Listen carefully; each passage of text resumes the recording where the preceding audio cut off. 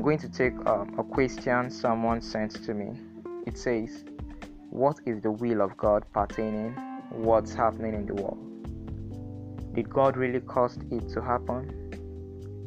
Well, I'm going to start by differentiating what foreknowledge and what predestination means.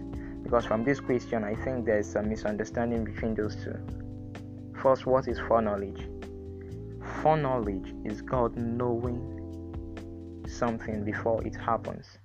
On the other hand, what is predestination? Predestination is God ordaining something to happen through faith. Faith, F-A-T-E. Meaning, no matter how you pray concerning that thing, it won't be averted. Well, as Christians, we don't believe in faith. Before I answer this question, I would like to take us to the beginning. What was God's original plan for man? When God created us, He created us in His image, from His likeness, and He gave us dominion, power over all other creatures, that we should dominate, that we should take charge of all other creatures and all other things that's in this world. That's God's will for us. That's the original plan for us. But something happened. In the Garden of Eden, we failed. We fell by eating from the forbidden fruit. We all know the story. And man has become what he is today. On the other hand, we have what's called the will of God, and we have what's called the free will of man. God created us in His image, but then He doesn't want us to compulsorily do things. He doesn't want to be a puppeteer in our lives. He don't want us to be the puppets. No. He created us with our own free will. So that from our intuition, from our understanding, from our judgment, we can pick what we think is right for us. God will not fight with that. He said in His word, "My spirit shall not strive with the spirit of man." So God created us in this world in that manner. And I want to draw your attention to this. God created this world as a system. A system meaning when something goes wrong, then most likely other parts of that system will go wrong. Let me draw this analogy to you. When you go to the electronic store to purchase an electronic, there is something handed over to you by the manufacturer called the user manual. The user manual contains instructions concerning how to use that electronics.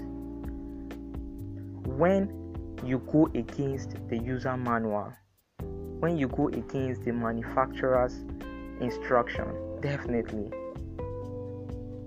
the electronic is going to be faulty. Why? Because you went against it. It wasn't a punishment by the manufacturer, no. It's a system developed by the manufacturer telling you this is how to use the system.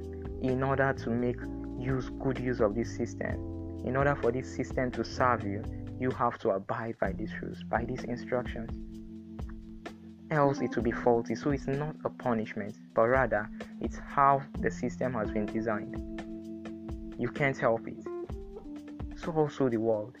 God has designed the world as a system, putting instructions, created us into this world and gave us an instruction, a manual, which is His word, the Bible. The Bible contains all the instructions that you can follow in order to live a successful, a peaceful life here on earth. But sometimes, through our obstinacy, through our recalcitrancy, our stubbornness, what we do as humans is we try to go against what God has written for us through our free will, through our self-will, through that power God has put within us to make our own choices. God cannot force us. God will not force us. He is not a puppeteer. He is not a tyrant, but rather He is a God. He is a loving and patient Father, always waiting for us to return back to Him when we default. His will always is for us to prosper. His will always is for us to be in good health. Think according to the book of 3 John, His will is that we prosper. Also in the book of Deuteronomy, God said specifically that He placed before us life and death. He placed before us curse and blessings. So through our free will, we can now choose what we want. God cannot force us. God cannot choose for us. He would not compulsorily force it on us to, take this decision, take that decision. God is not like that. So whatever thing that we are seeing in this world is as a result of our decisions. It's as a result of us neglecting the user manual, flouting the user manual, flouting the manufacturer's instruction. In the book of Psalm 82, verse 5 and 6 thereabout, God specifically, He categorically stated that we are God, meaning He has given us charge over this world.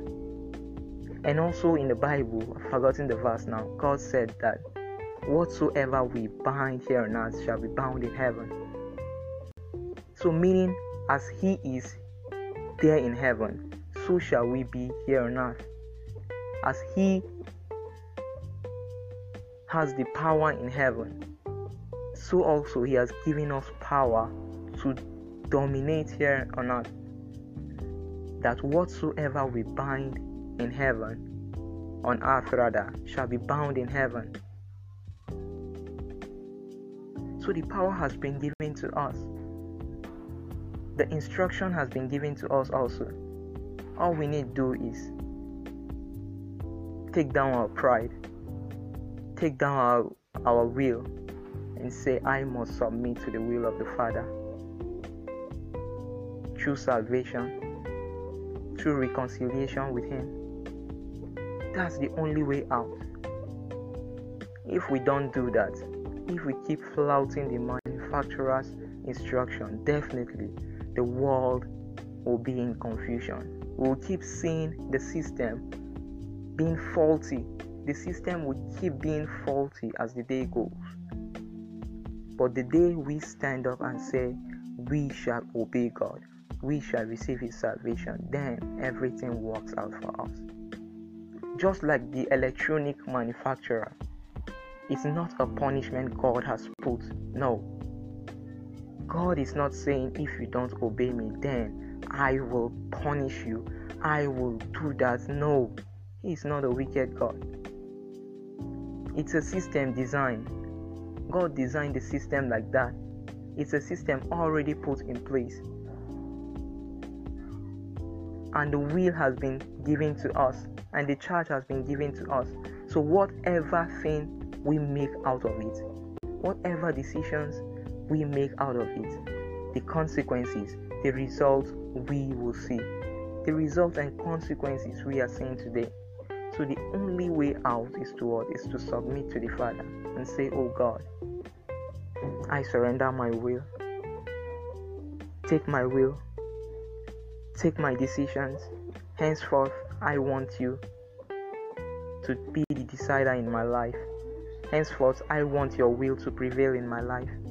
That's the only way we can have a perfect system, a harmonious system, a peaceful system.